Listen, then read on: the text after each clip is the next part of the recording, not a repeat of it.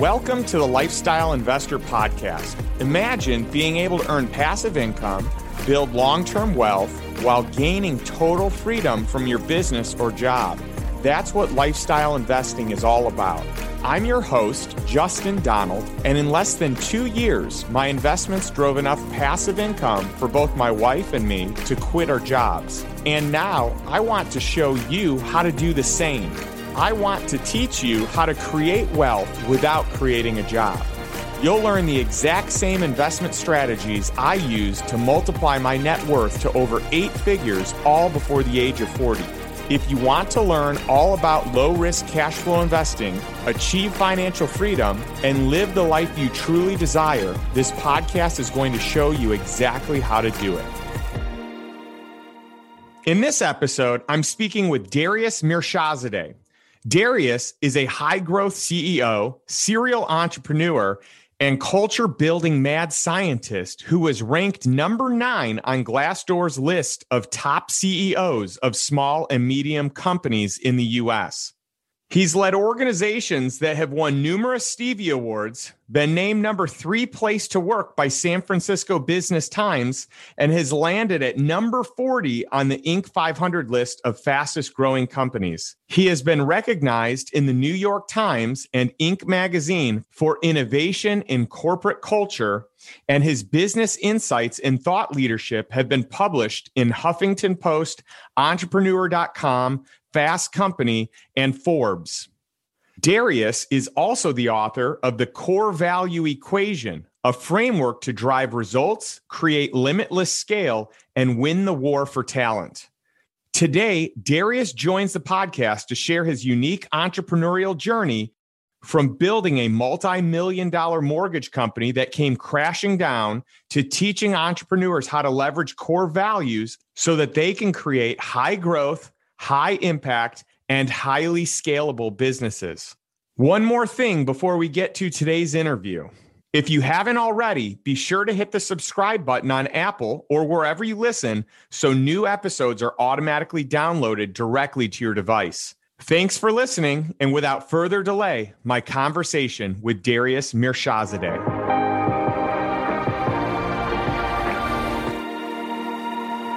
All right, well, Darius, I'm so glad that we could get together and spend some time together. We've actually been hanging a lot here recently, and really, I feel like I'm the lucky recipient of, you and your incredible expertise and knowledge. So thanks for joining us.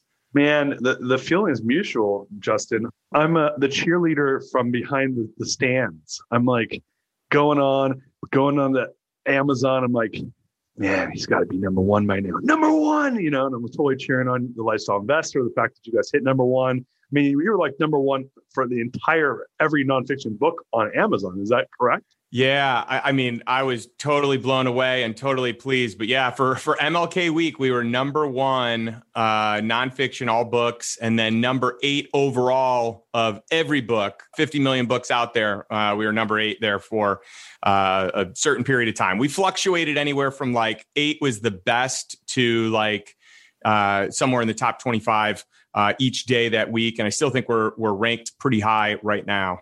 You don't have to answer this, but are you guys getting other types of rankings outside of Amazon, like the Wall Street Journal or anything like that? Are you getting there? We'll see. I think time will tell. I'm eagerly awaiting. I think that there is a strong likelihood of it, but I don't want to, count your chickens before they hatch. So I'm just being patient. And you know what? If it doesn't hit, that's all right. And if it does, it would be exciting. I didn't write the book for a bestseller, but if it does, I feel like it's kind of like, it feels good that the hard work is recognized. Yeah, I was talking to, I was on Clubhouse. I was talking to Marshall Goldsmith, who's written a ton of books. He wrote What Got You Here Won't Get You There. And he's like voted number 1 business coach in the world. His clients are like the CEO of Boeing, right?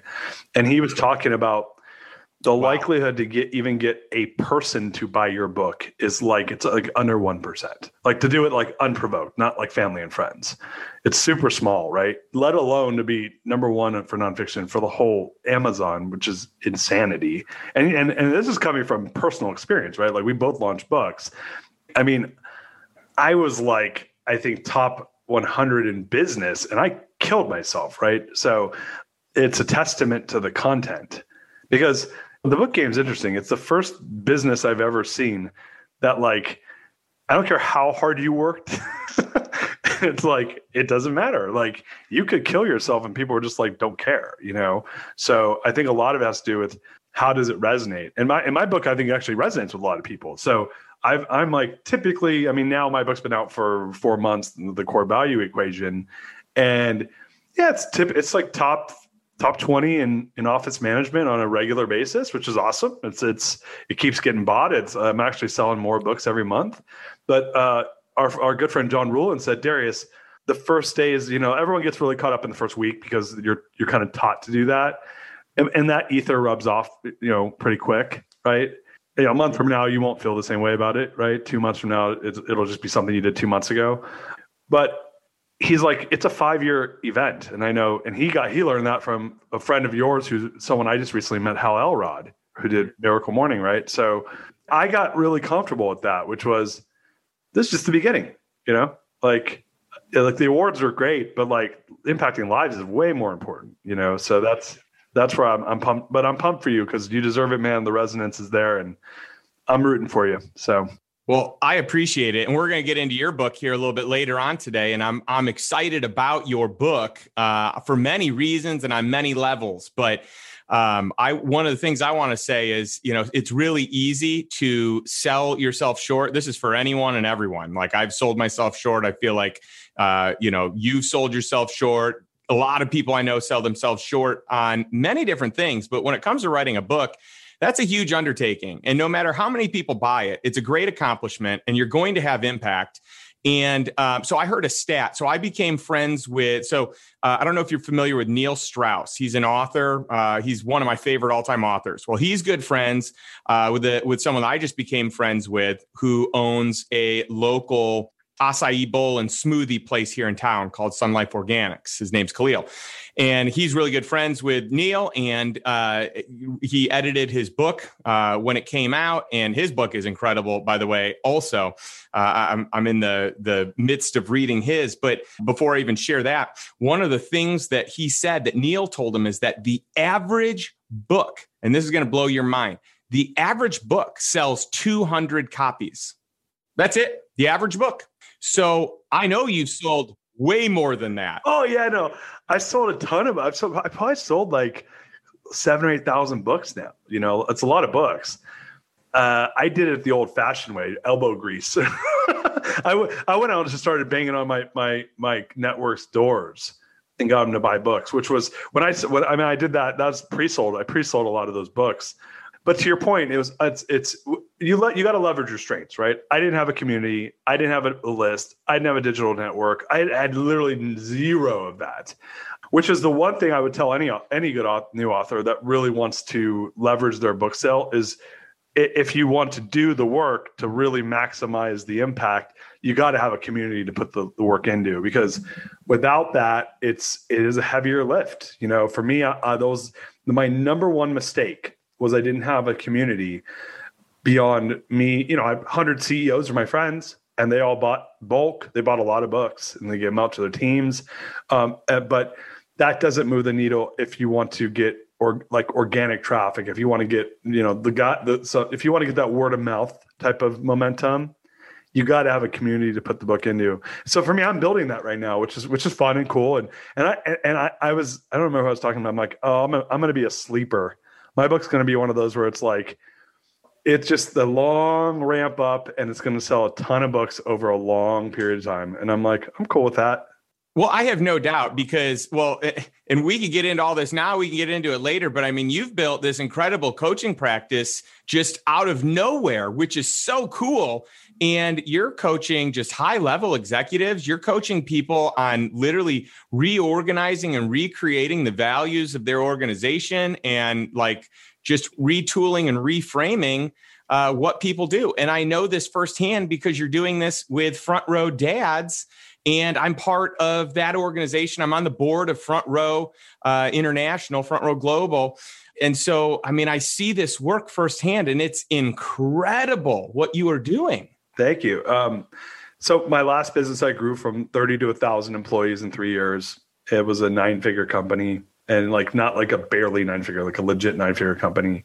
And it had always been my dream to grow, to hit that $100 million number. And then I hit it and I kept like leveling up above it. And this isn't one of those like 100 million, like where people buy internet ads and it's, 0.1% profit margin. It's a pass through. I have friends that own these companies where they're counting other people's revenue as theirs. This is like a real business. The business now manages $100 billion worth of mortgages. And I grew it from literally like a puny little company with my partners. I always say I'm like one of the rare CEOs that can take literally have zero people and grow it to 1,000, because it takes a different type of CEO at these different levels. And I was just like obsessed. I had obsessiveness and curiosity about being better at the different levels. And I just kept leveling up. And so now I feel like I can run a business or help someone run a business probably up to $500 million in revenue, maybe a little more. Yeah, I think you're underselling yourself, because you and I both know once you have the skill set, at half a billion, you can do it at a greater level, right? So maybe you haven't, but I wouldn't let that stop you. You have exactly what it takes, because I've seen you in action. I know what you can do. And there's no doubt in my mind that it's just a matter of time until that is going to be your target client, billion plus. Yeah. I think once you start playing at that level, I call it multiples of 10. It's how many multiples of 10 can I manage? Because what ends up happening is one manager can generally only manage 10 people consistently without there being breaks in the system. So 1,000 people is just 100 tens, right? So it's 100 groups of 10. When you start doing that, it's like, what the hell is the difference between 100 groups of 10 versus 200 versus 500 groups of 10? It's all kind of the same, right? Because the skill set you need to manage 100 groups of 10 is pretty much the same skill set you need to manage 500 groups of 10, right? That's kind of the way I look at it. And so what happens is people can't get out of their own way for the first 3 or 4 groups of 10, right? Because you got to have an effective manager. In my business, I had 153 managers at one point. That's massive, Darius. Yeah, when you have 153 managers, you got to build systems and infrastructure. So to your point, I just say 500 million because I'm like, if someone asked me if they're running $1 billion, could I help them? Depends. I mean, I have clients that are a couple $100 million. I look at their stuff and I'm like, man, you have a lot of work to do, right? So I was adding up. I have 11 clients right now, and their average revenue, like real revenue, is $68 million. That's my average client. And I ride shotgun with these CEOs. I go in there and I'm like, I need to get you to 9 figures. And I just look at it like, I literally, Justin, I'm like, how can if I was CEO, what would I do right now? And I forget that they're even there. I kind of, because a lot of times the CEOs I had one guy say said something, made a reference towards he being my boss, and I laughed. So I think you got this backwards, man. CEOs aren't used to that, right? And I'm like, I'm your coach. Like, you're listening to me, and if you're not, it's cool. We don't have to work together because I don't care if you get to 100 million. You care if you get to 100 million. And so I mean, I've been there. I've done that. Like for me, this is like I do this because I'm really interested in it and it's fun. It's not because I have to do it. And that's cool. It's liberating to be in that place. And that's a big part of your book, The Whole Lifestyle Investor, is doing things you want to do it, not because the other stuff's taken care of for me now. I've made money. So the money part it's a game now for me, is like, and the winnings say that I'm creating value. So that's a big part for me, is getting in there, ripping open the hood and saying, all right, well, what's broken? All right, who's the problem here? All right, how are we set up to scale? And then digging in deep and figuring that stuff out. So I love it. I mean, I just got off a call right now, and what ends up happening at that level, you just have a different set of problems, right? They're big boy problems, like, hey, should I buy 10% more interest from my co-partner? And, and I got to go get a 8-figure loan to go do it. And should I, buy this big asset, or should I acquire this company, or should I go and get venture capital, or should I do a licensing deal with a Fortune 100 company? Those are all problems I've actually dealt with, like those are all things that appeared in my entrepreneurial life. Every single thing I just said, I did. Some of it was raising 9 figures, trying to raise 9 figures. And should we go public? And should we consider becoming a SPAC? Like these are all these things that when you start playing at those levels, you do. And when you're playing at the 8-figure level, you're not, because you're not quite big enough yet. So for me, I like digging in and looking at that. And then what I've done now is where you and I have really connected is I'm like, well, I don't have to be the CEO of the company to apply these skill sets. Maybe I want to just be the investor. Maybe I want to build a fund and start buying these companies and really help them in a different way. So that's where that's my new chapter I'm playing with, even with the coaching. As I was telling a good friend of mine, said, I'm pretty sure this is going to turn into private equity for me. Like I really love looking at it. I don't want to operate the companies. I did that for 20 years and I love it. I learned a lot, but I think I'm at a new stage. So yeah, it's interesting. Yeah, it's great having the operating experience because that's why you can do what you can do. So it's necessary. It's most likely mandatory. Most people really need that to be able to be in a position to coach and help. But once you've done it, you realize all the responsibility, the weight, the pressure, everything falls on you. And it really is fun when you can switch that around and you can either, do what you and I have done a lot of, which is advising and consulting companies, business owners, entrepreneurs, which I think is great because then you get the part of what you like, which is solving problems and creating value, but you're not stuck in the day-to-day. You're purely working on the business, not in the business, which is ultimately the way that you should have been doing it originally when you were running a company. But sometimes you're too busy to even know that is an option or it's an afterthought, right? It's like 10 years later, you're like, that's what I should have been doing, but I didn't even think that was something to do back then. What's funny is I had such an aversion towards the actual doing of work that I was really good at pulling myself out of the business. And this started literally, my first company I built was number 40 Inc. 500. And I was 28 when we were awarded that. I was 25 when I started the company. So talk a little more about that. Yeah. So I started off as an entrepreneur. Like my dad was an entrepreneur. He owned gas stations and he was kind of a victim of the whole Persian Revolution. So I was born here with my brother, but my mom's American, my dad's Persian. And so I grew up around an entrepreneur. I grew up around a guy who was in the business operating gas stations. And frankly, he did not enjoy that business. Like he was a really smart guy. And not to say gas station owners aren't smart guys, but that's a grind of a business. I worked at a gas station from the age 10 till 18. So I grew up watching someone be an entrepreneur, and it was just like, that was the norm. My dad did entrepreneurial things. He owned real estate and bought and sold gas stations. And his whole thing was, you don't make money selling gas, you make money selling gas stations. So I remember learning that lesson when I was 16. So I was lucky to have that learning at a very young age. What it ended up doing was making me not very employable, because I always just looked at things as a business owner. Naturally, I would do it because I was brought up around that environment. So when I was 20 years old was when I had my first big business failure. I had a nightclub business that I had started that failed. It was my first 6-figure loss. I got killed, made some really bad strategic decisions and didn't do my homework and lost that business. Pivoted for, I'm 22, 21 pivoting, right? That's kind of a funny idea, but pivoted and started a magazine and started, another nightclub business and ended up in the mortgage industry as a day job because they paid commission only and I could make a lot of money. I love it. Real quick, if you're going to lose money, lose it as early in life as you can. I love that you lost money at 22.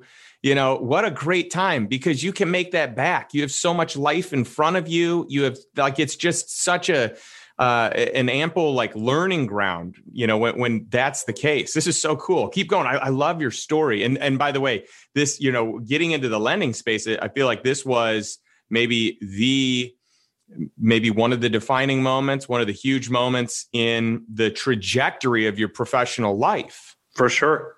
Yeah, for sure it was. So my brother was we were in lending from high school. My brother got an after-school job at a mortgage brokerage, got me that job. So I worked at a mortgage company in high school, but my brother was not a very good student. He was a really good salesman though. top 0.1%. So it was the first thing. He wasn't a very great athlete growing up, and he wasn't a good student because he was like this attention deficit disorder and just wasn't a naturally gifted athlete that when you're young, even if you're a hard worker, it's not necessarily going to overcome athletic ability when you're like 10, and we grew up in suburbs of Orange County, which were super competitive for that type of stuff. So he kind of got in with the bad crowd, but he got this job at a mortgage company, always a super hard worker. And he was like a savant. Like there was a call center, there's 20 telemarketers. Let's say you had to get an average of 2 interested people per day.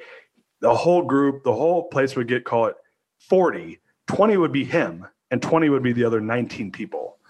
Yeah, it was amazing. And so he stuck with that. And when I was in college, he was doing that. So when I got out, it was like, well, I could go I have a degree in business economics and accounting from UC Santa Barbara. I'm like, well, I could get a job working at like a Big 5 accounting firm, or I could go to sell loans. And my brother was making 6 figures at the age of 22. So I was like, well, this is kind of a no-brainer if you ask me.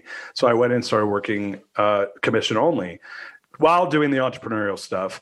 And then, that kind of, as we started making a lot of money in mortgage, I just followed the money. Because for me at that point, I was very, very, very, very, very, very, very, very, very money motivated. Like I wanted to make a lot of money. That's all I cared about. I was tired. I was 21, 22. I had never had money for 22 years. My parents did well, but that was their money. And it was made crystal clear to us that this was not like, you got to go earn your own money. So I had paid my way through college for the last 2 years. I was broke. And I was like, I want to make money. So that's all I cared about. And the mortgages, from what I could see, was the path of least resistance to get there.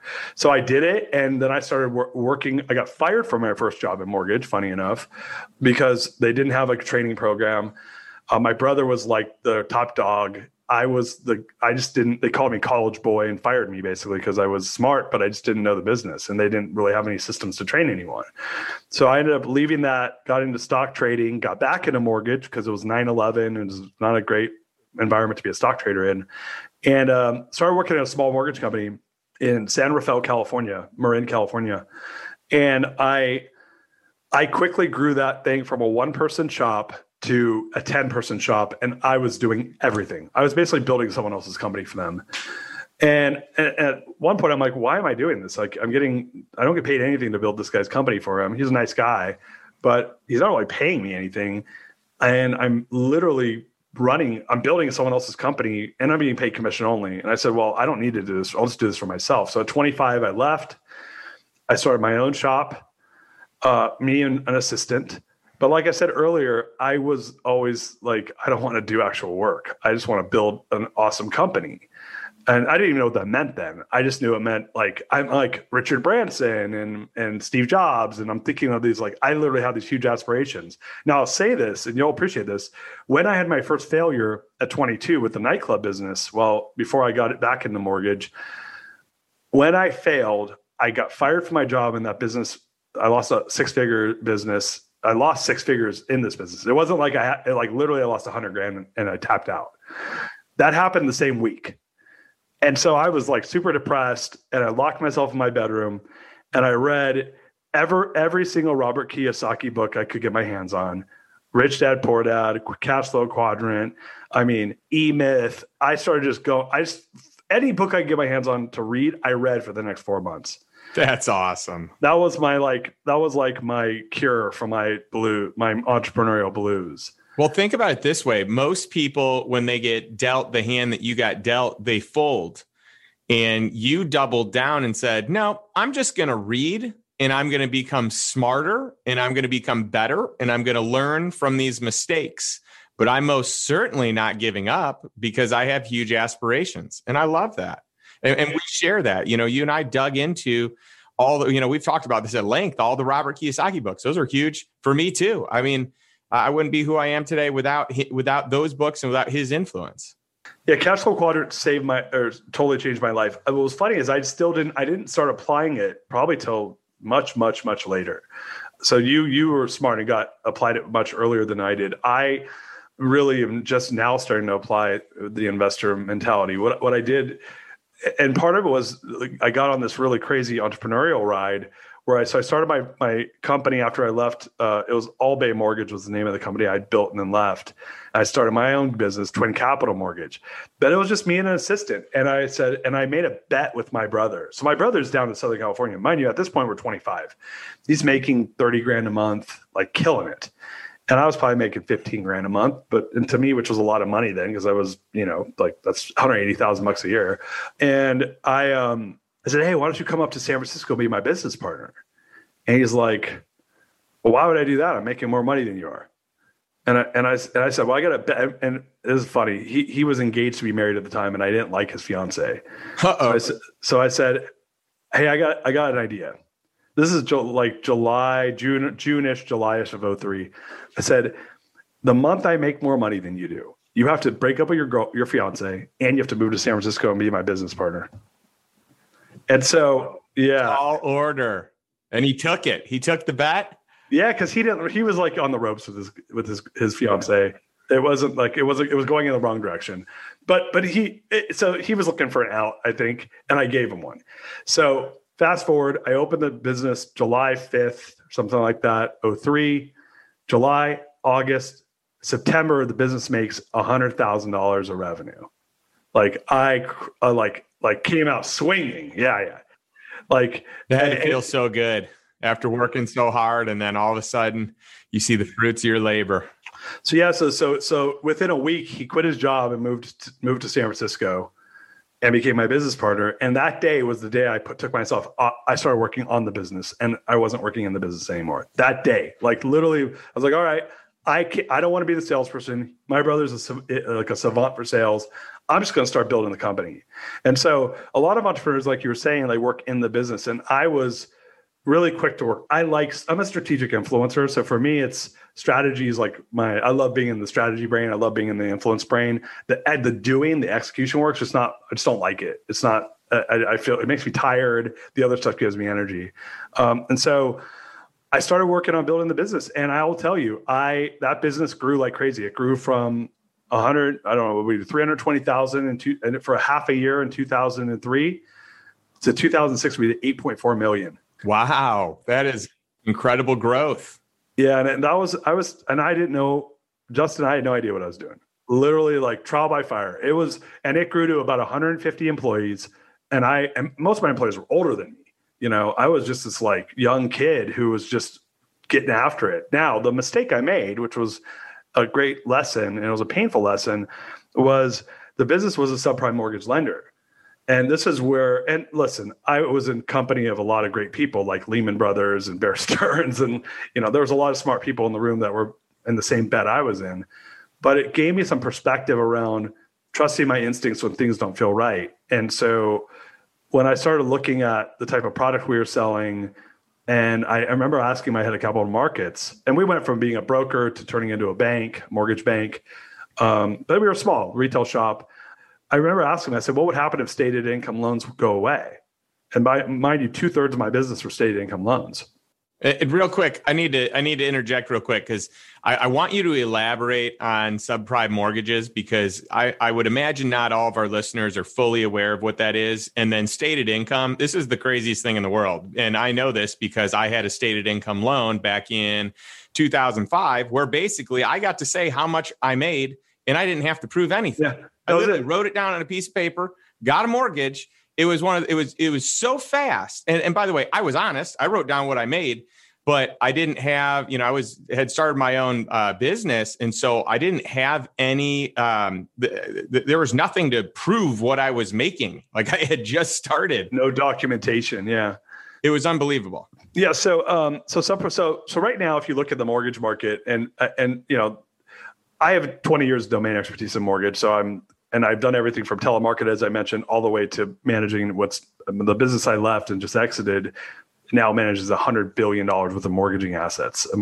So like literally, I know I'm probably there's probably 3 people on earth that have this experience, and I'm one of them. The other two is my brother and there's 4. My brother and my other 2 business partners. Very few people have actually done all those things, because it's very rare that someone's starting as a telemarketer and working their way all the way to managing assets. But Now, if you look at mortgage market, probably 80% of the market is going to be dominated by the agencies, Fannie Mae, Freddie Mac, Ginnie Mae. 20% is going to be 10 to 15, 20% is going to be private securitization. That's going to be basically the private secondary market. Wall Street's buying those loans directly. It's done through the bond market. If you go back to 2003, 4, 5, 6, that marketplace grew from about 15% market share to, I want to say, 45 or 50% market share. It was a really high market share. And the agencies had to open their credit box. What that meant was I could go and I say, hey, Justin, you want to create a mortgage? We could create our own rules for the mortgage. There's not these federal agencies that have their really strict rules around, debt to income ratio or loan to value, or these mortgage terminologies. Like you have to have, so right now, if you want to do a Fannie or Freddie loan, you can only take on debt that equals about 40 to 43% of your total gross income. That includes taxes, insurance. That also includes like your other debts, credit card debt, minimum payments, auto loans, stuff like that, taxes, insurance, and the mortgage. That could be no more than, call it 43% of your income. For Ginnie Mae, they'll go up to 56% of your income. And that's going to be FHA, VA, and USDA. These are all government sponsored. The United States government backs this, and it's probably 90% of the market now. Rewind all the way to 2006 when I said the thing I just said out loud. It was 50 to 60% of the market. Oh, and the other 40% was competing against that. So they had these programs where they wouldn't verify income and stuff like Fannie Mae had a program where they didn't verify your income. So there were these loans that were like essentially they opened the door for what was called liar loans, LIAR. And so on private securitization, you could do what was called a ninja loan, no income, no job, no assets. Like literally I could just like write on a piece of paper anything I wanted. And you're supposed to like be honest, but no one verified it. So that opened up Pandora's box. And there was a lot of, listen, if you ever want to see craziness, go on Wall Street and see CMOs, CLOs, CDOs. They create these crazy, basically virtual instruments, derivatives to then go resell so that you can basically place that same one loan became 50 loans and you get 50 bets on the same loan. And then they cut it into tranches. I mean, I get really technical where first loss, second loss, and they kind of assign credit risk to these different tranches in the bond. And so what ended up happening, you can watch The Big Short by Michael Lewis. That movie kind of gives you a more interesting, entertaining version of what I'm talking about right now. I was some puny little mortgage broker, barely banker, who was doing $30 million a month of this business. And I got crushed. Literally, my $8.4 million a year business had a run rate of $10 million at that point, went from $1 million a month of revenue to about $150,000 of revenue, literally overnight. Wow. That is intense. Like overnight, Justin, as in it may have gone from 1 million to like 80,000, and I figured a way to get it back to 150. Wow. Yeah. And so what most people don't realize when they're building their businesses is that your expenses accrue in arrears. I learned that the hard way, which means when I'm building my pipeline, my expenses that hit in September actually happened in July. So that's fine and dandy unless your revenue doesn't show up in September the way it's supposed to. A lot of people are experiencing this with COVID right now. So when your revenue drops from $1 million to 80,000, but you have $1 million of expenses, which by the way, at that point I started my margins were getting eroded. So I was at I wasn't making it. I started breaking even for the first time ever. Like literally I probably had about $2 million retained earnings in the company that I'd saved up over years. It went to 200,000 in 60 days. Oh my goodness sakes. That had to be the most nerve-wracking thing. It was a life-changing experience. What got worse though from it was being actually not going bankrupt.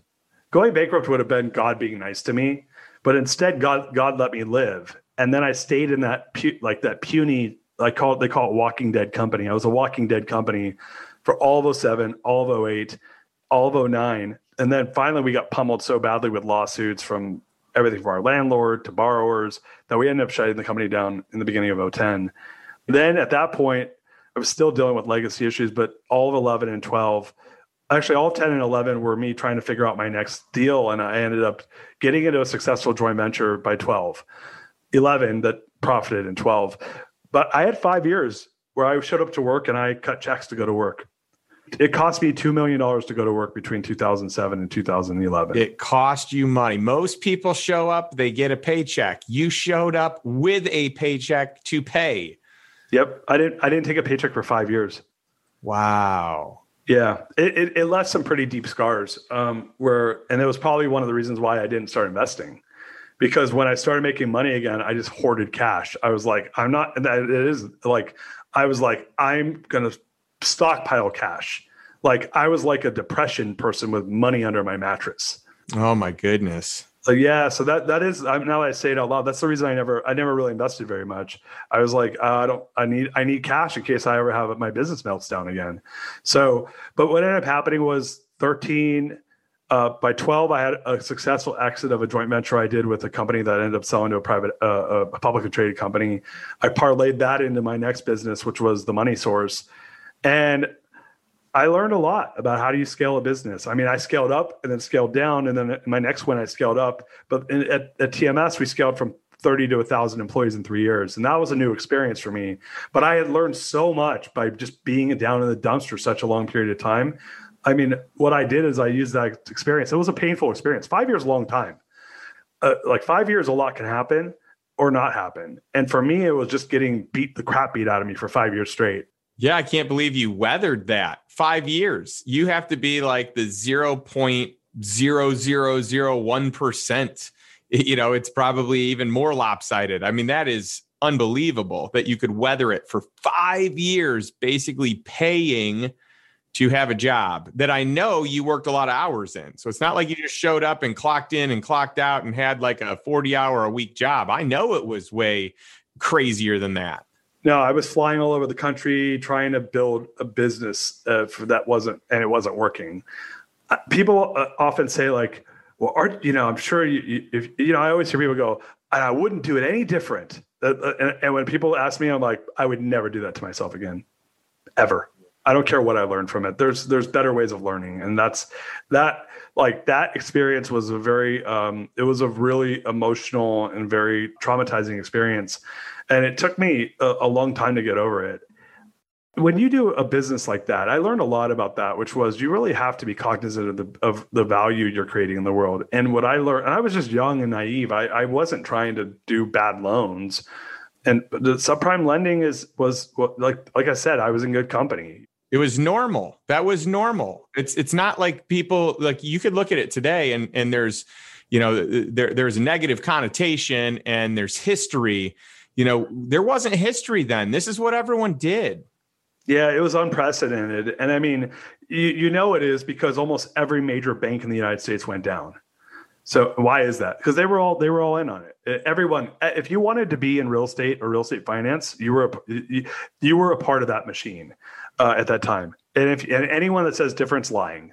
So I again was young, naive. I wasn't too focused on the product. I was like, oh yeah, this is just normal, right? And it totally was. Well, and why do you even question it anyway? You have no reason to question it, right? That's like, I mean, there's so many examples of that we could use on this where there's no reason that you're going to buck the system because you have no idea that there's anything wrong with the system. Not yet. Yeah, it was just one of those things where it was ignorance was bliss, right? And so, but I got really hardcore about core values coming out of that because I felt like I got punished for doing the opposite. I was selling a product that had issues, and I didn't have a mindfulness around stakeholder value. I didn't have a mindfulness around creating value in the world.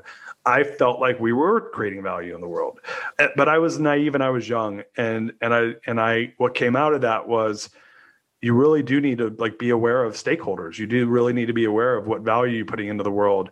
And if something doesn't feel right, then don't just do it. And I was already stuck in the machine. I had $10 million business. And what was I going to do? Oh, let's just shut it down. I don't like the products we're selling. Like by the time I recognized it was too late. And I paid the price hard. I got sued by borrowers. Like corporate bail doesn't mean anything. I got personally sued. I shut the company down in 2010. I was being personally sued till 2013. Every single person who took a loan they didn't like named me in a lawsuit. And there was a lot of, and I didn't have anything, there wasn't anything to go after, but there's a lot of attorneys don't care. They'll see what they can get. And so it really turned me off. And I said, I'll never put myself in that position again. And so I ended up getting really interested in, well, how do you build scale and how do you build a core value driven organization? Because I saw that business there was issues around the values in the business. Not like lots of businesses have values issues, not necessarily they're bad values, but there was a misalignment around values. We weren't all doing the same thing the same way, coming from the same place values wise.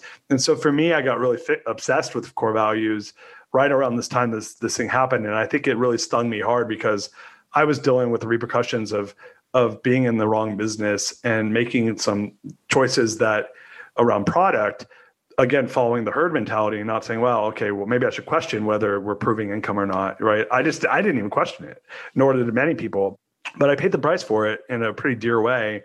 And, going to work for 5 years, half a decade, day in and day out, and not reaping the rewards or the benefits and being punished by lawsuits and, just a bunch of problems, that leaves an indelible mark on you where you change as a human being, and I changed. I said, I'll never, ever have integrity be an issue in my business again. I'll never, ever, ever question a product we're selling. I'll never have someone question it 5 years later. Because by the way, no one questions it when you're doing it. They question it in retrospect. And then you're like, well, what do you mean? It was fine when we did it. And they're like, that's bad now. Yeah. As if people knew the whole time.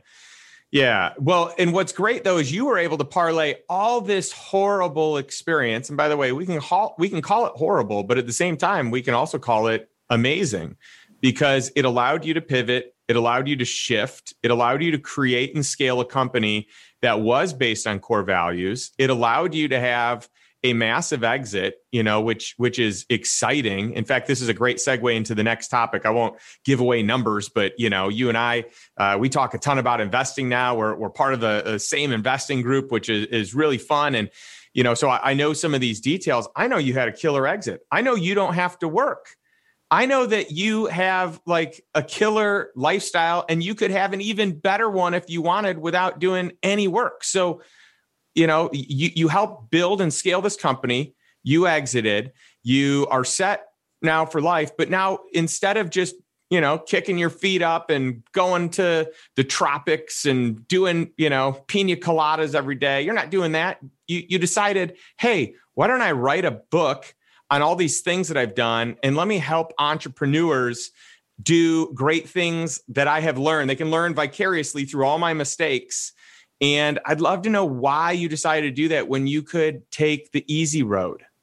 Well, so I started writing the book actually while I was before I even thought of exiting. And then when I exited, that was where I kind of leaned into because it was something that was important for me. And it was all around how I leveraged this tool of core values to create high growth scale, right? I call it invisible scale in my book. And it's my go-to tool. It's like, if I'm a carpenter, that's my hammer. And because I believe core values are the language of accountability. And for me, how do you build the most high level accountability is by creating high utility core values that can be viral in the organization. And then it becomes a tool for strategy and execution. And for me, I'm almost like, I have a very almost engineering mindset around it. How do I take this thing and then weave it around everything we do to create more productivity, more engagement, more profit, more impact, a better place to work. And those all become this flywheel that creates more value and gets faster. And so when I exited, I got asked by someone if they would help a friend of theirs, scale their business. And I said, I'm not interested in that. I'm just, I told myself I was going to take all of 2020 off, and then COVID hit and I got focused on the book. And then when the book was launched, I got asked to do this project and I just said, taking the rest of the year off, man. Like I wasn't even planning on working at all this year. I was supposed to be in Spain. I was going to take my family and move to Spain for a year. I remember you telling me that. Yeah. Yeah. That was what was supposed to happen. I should be in Spain literally right now. But with COVID, that got derailed and that's not happening anymore. I think your clients are really fired up that didn't happen because you've got some raving fans. That's true. It's true. I think they're very stoked I'm not drinking sangria right now. So I got in there. I started working with these guys. It's an 8-figure company, and they're just really trying to scale. Like their goal is to, basically 10x their business in the next 3 years, which totally doable for them. But it was getting my hands dirty, and it was coming in from a different perspective. And I started with them in October, but I said, hey, September, we'll just send me a bunch of stuff. I want to start digging in. And again, having this perspective that I talked about before, which is, if I was CEO, I go in, I'm like, if I was a CEO, what would I do? I don't care what they say. I'm like, I need information from you. But I've got blinders on, and I'm like, and then I come up with the plan and we start working on it. And you have no bias either. That's what's nice. You can walk in and it's not like you're saying, well, we've always done it this way, so let's just keep doing it this way. In fact, we should change something else. You actually come in and you say, well, let me just look at everything. Every option's on the table. It's a total clean slate, Well, yeah. And there's all these best practices I learned over the years that it doesn't matter what kind of business you are. So I have a client, one of my clients is literally a cannabis company in California. Another one is a BPO in India. Another one is a poultry company in Canada. And with them, it's more of a specialized project. But a lot of them are in the mortgage space because that's where I came from. But they're all over the place. And one of them is a marketing education company in Florida. So I don't care. Every company has the same issues: strategy, people, process, cash, accountability. It's all the same. Yep. And most businesses know their business. They know their business. That I'm not going to tell them how to run their business better from the perspective of domain expertise. How I'm going to tell them, I'm going to look at it and say, are you set up to scale quickly, efficiently, and profitably, regardless of the product? Product doesn't matter. Product is a widget. Widget's a widget. I could care less about widgets. That's what got me into trouble with subprime, because I just saw it as a widget, right? I didn't really dig into what the product was. But when mortgage, I used to tell my staff, I'm like, I don't care about the product. I'm happy we put people in homes, but it's just a widget. What I care about is building a high growth, high impact, highly scalable business. And I was the expert on scale. So when I go into my clients, I just say, if I was CEO, how would I scale this business? And it's always the same. All right, let's look. Do you have this? Nope. Do you have this? Yep. You have that? Nope. You have this? Yep. And I have a 50 question checklist. I go through it, and I think it's out of a score of 100. I think my highest client score is 50 at this point out of 100. The lowest is 19. And I'm like, all right, I'll get you to 90. It'll take me time. And there are all these best practices for running a company. It has nothing to do with the product or the industry. That's all. It doesn't matter. It's human beings. You want people to show up, do their job properly, care about the business, watch dollars and cents, and execute on the strategy and make sure there is a strategy. It's the same. Well, I can tell you. So here's the deal. I've got your book. In fact, let me reach behind me. I have your book on my bookshelf, and I'm an avid reader. I read a ton of books. In fact, it's really weird when you write a book because you end up reading less books than what you used to. So, this last season of writing was a lower consumption year of books. And this year, with the book launch and everything this month, I've only read 3 books, which is very small for me. And so I'm only part of the way through your book. I have not finished your book, but it is great. It is riveting. It is interesting. And I'm really excited for this to be, I don't know if I'm going to have it done by this month. This will probably, get done first or second week in February, but I'm just thrilled with what you've been able to create, and then that you can put that into practice with, people that I know. I mean, I know the people that are utilizing what you're doing. Yeah, it's a new technology. My book everyone misunderstands values. And I'm like, it unlocks maximum value in your business if you can operationalize values in a way that are sticky and viral and authentic to the soul of the company. And so core value equation does that. And when I look at any business, if you really want to level up, you got to do it. So that's, I appreciate all your kind words and having me here today. And yeah, man, I'm glad that we've met over books. Yeah, no kidding. This is awesome. And it's so funny because I originally thought on our, episode today, we get into all types of investing because you and I have dissected some deals. We've gone back and forth on some stuff. I've liked some stuff you haven't. You've liked some stuff I haven't. We've liked plenty of stuff together, but it's always fun. I like having smart people that think differently, that can say, hey, did you ever consider this? It just makes all of us smarter and better investors. And so I'm so appreciative to have you in my life and in my world, and someone that I can, do life with, right?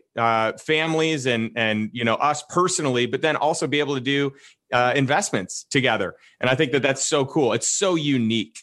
Yeah. I know we were supposed to talk about investing, and we talked about my trauma, my first business that blew up. But yeah, it's great though. It worked out perfect because this is what set the stage. And now you're at a great point where you are investing. And, you said before, you didn't have the ability to do it then. There was so much going on that you were just pumping everything into your business. And by the way, if your business goes really well, then that's a great strategy. Most of the time, businesses don't go really well, right? Less than 10% of the time a business makes it, beyond 5 or 10 years. So most of the time, people that invest all the profits back into their business, it doesn't go well. So where can our listeners find you?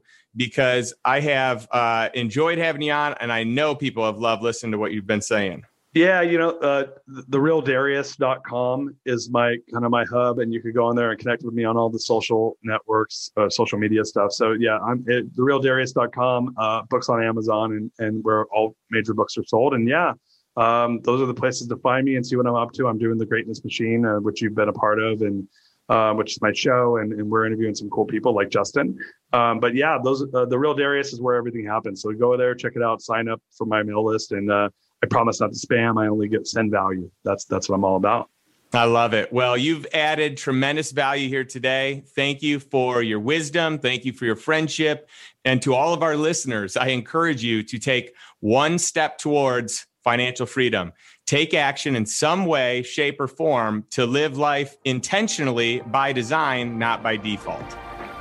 Thanks for listening to the Lifestyle Investor Podcast. If you enjoyed today's episode, be sure to subscribe so future episodes are automatically downloaded directly to your device. You can also leave an honest rating and review over on iTunes. Not only do I read every single one, but it also helps me understand what content matters the most to our audience. And if you can think of one or two people who could benefit from this episode, would you share it with them right now? Who knows? Maybe they'll buy you something nice when they make their first million. If you would like access to today's show notes, including links to all the resources mentioned, visit www.justindonald.com/podcast. Thanks again for listening, and I'll catch you next week for another episode of The Lifestyle Investor.